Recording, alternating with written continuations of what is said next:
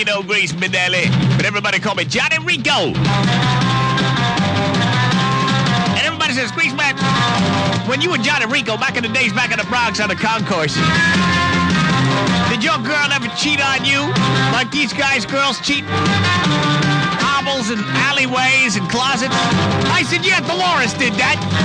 I found out that Dolores Del Vecchio was seeing Johnny Calachecki on the side.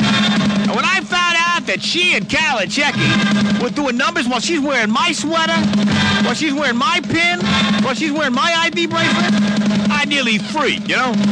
I sat there playing with my switchblade. It was like... open and closing it. I figured I'd cut him a new one. But then I got to thinking, revenge is a dish best served cold. So I said, I took out my wallet where I kept my condom in there. And I went and got my mother's sewing machine pin. And I pricked a little hole in that condom. You couldn't even see it with the naked eye. I mean, it was tiny. It was minuscule. I mean, it's practically not there.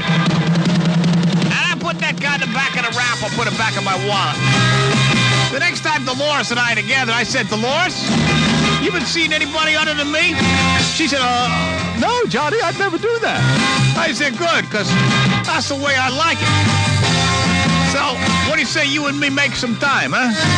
So she climbs in the back seat, and I whip out that condom with the hole prick. And we start tearing it up. I mean, we're in the back of that old DeSoto.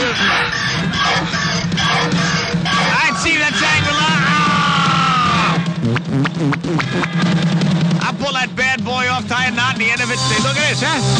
We're safe for another time. And I throw it out the window. I did that for about 2 weeks, the whole time. I know she's seeing Johnny Calachecki. Sure enough, she turns up preggers, but she knows it can't be me, right? Because I had a condom on all the time. He ends up marrying her. Raises my kid. I waited till he was 21 years old, the kid.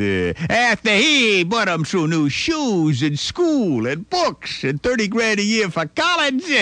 Ah! And Dolores had been there through the broken arms and the legs and the PTA meetings, and I waited until he graduated from college and was sitting out on his own. And I showed up at the graduation and said, yeah,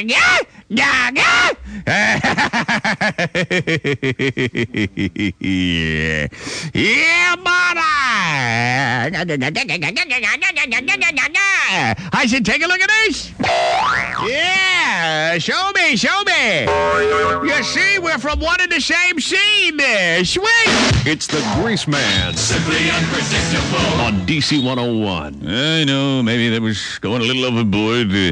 Maybe it was being a little cruel. But oh, Nelly. Oh, man. You want to talk about therapeutic for me all these years? Just watching and waiting. I'd see the three of them walking along, holding hands, going to the zoo.